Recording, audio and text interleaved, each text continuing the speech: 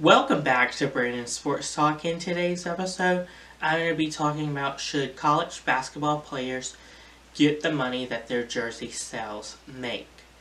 I think that former and current college basketball players should make money off of their jersey. But I think that college basketball players that are currently playing in college should make like 5% of what their jersey sales are to like help survive through college, of course, and make it a living so you can still afford college even with an athletic scholarship.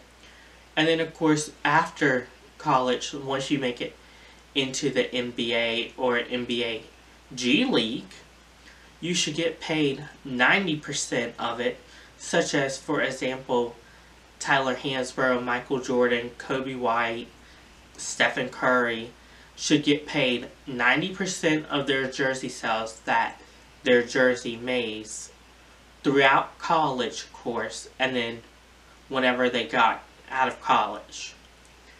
And then, of course, if you're in college, such as Cole Anthony is, and Anthony Edwards from Georgia is right now, you should get paid 5% of that whenever you're in college.